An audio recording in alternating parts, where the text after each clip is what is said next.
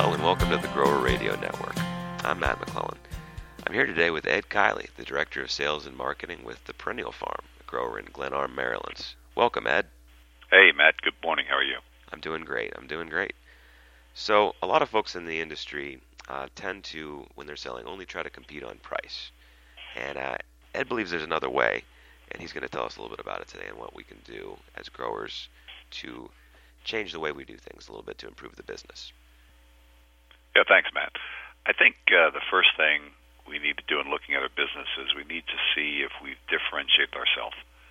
If we're the same as everybody else, we offer the same as everybody else, nothing different, then we kind of put ourselves in a corner in terms of the only thing that we've got to offer the consumer is the price.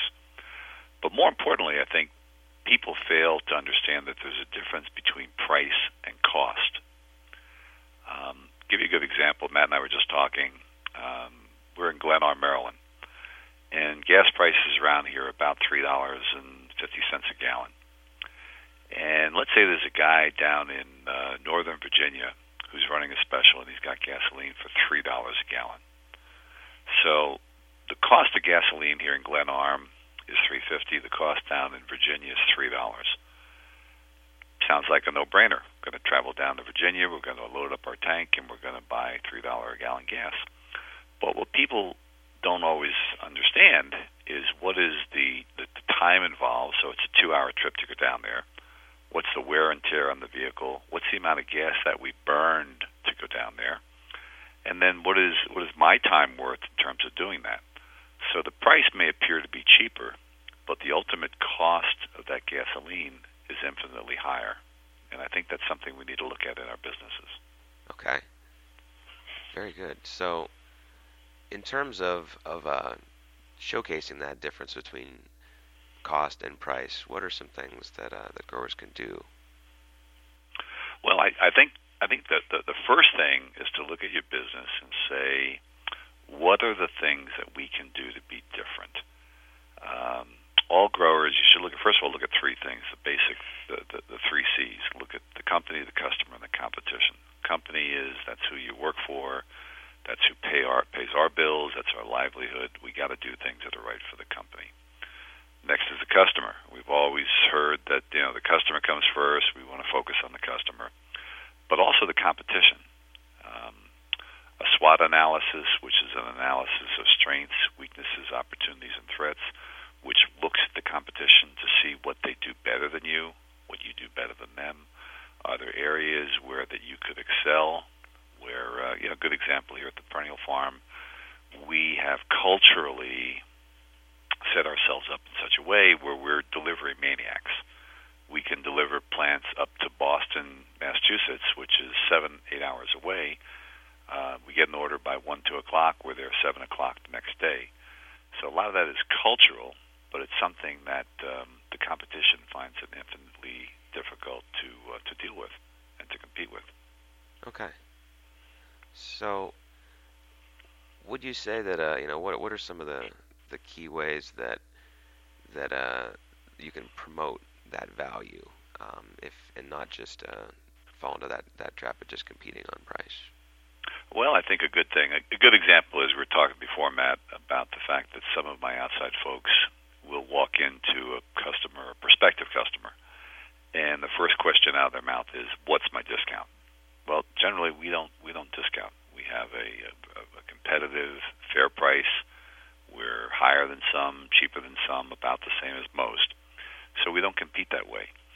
But if you don't validate that first question, you're not going to get past the first gate. You're not going to even get your foot in the door. So you have to validate that, and what you have to do is try to deflect that first question in such a way where you're leading the customer to come back and ask about things that you're doing.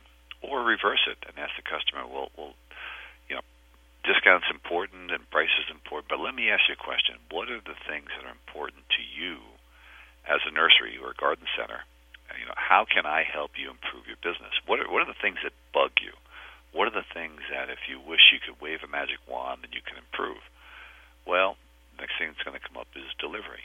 Next thing that's going to come up is minimum orders. I may need 100 plants, but I've got to buy 400 to satisfy a minimum order. I I had a problem last year, and the problem just went on, and my supplier didn't solve the problem right away.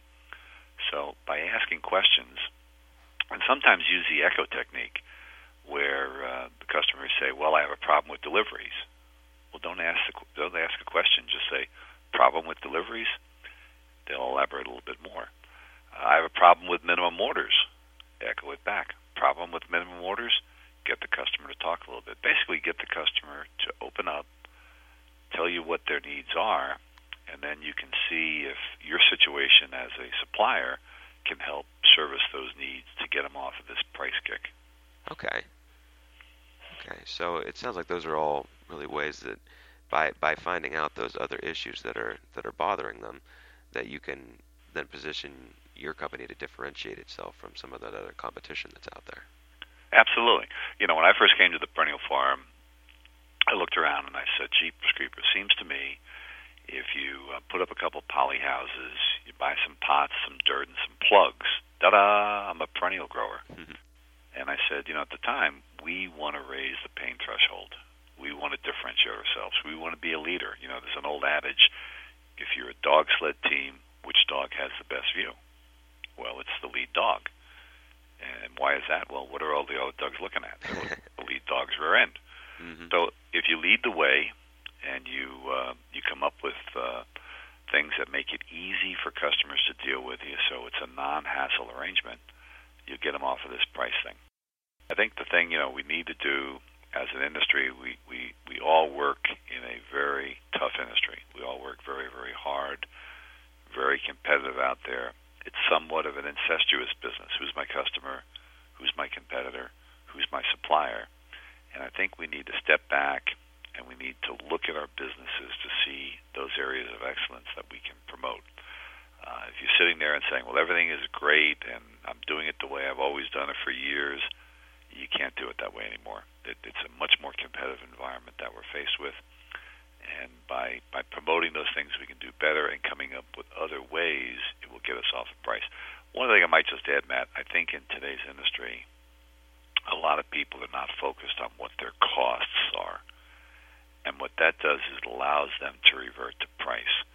And if they really understood their costs, what the variable costs are in running the business, what the fixed costs are in terms of running the business, what the mortality is, what all of the costs in terms of shipping and receiving and all the rest of it, they would find that sometimes competing on price is not a very intelligent thing to do, and ultimately you're going to torque yourself into the ground if that's the only way you go.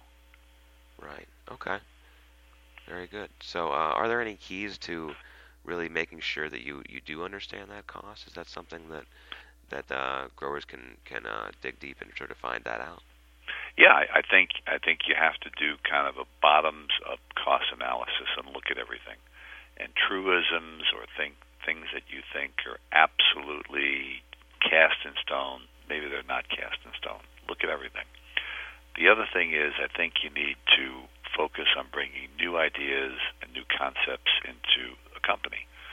Years ago, I worked in the aerospace industry, and we had a policy of promoting from within. And that's good, and it's good bringing people up through within the company and promoting them and this and that. But what it does is it kind of inbreeds a culture where everybody's saluting to the same thing. You're so close to the forest you can't see the trees. So I think bringing in some fresh ideas from the outside, creating an environment where you will listen to those ideas, where you will encourage people, where you won't tell people, "Well, this is the way I've been doing it for the last 20 years," and marginalize them.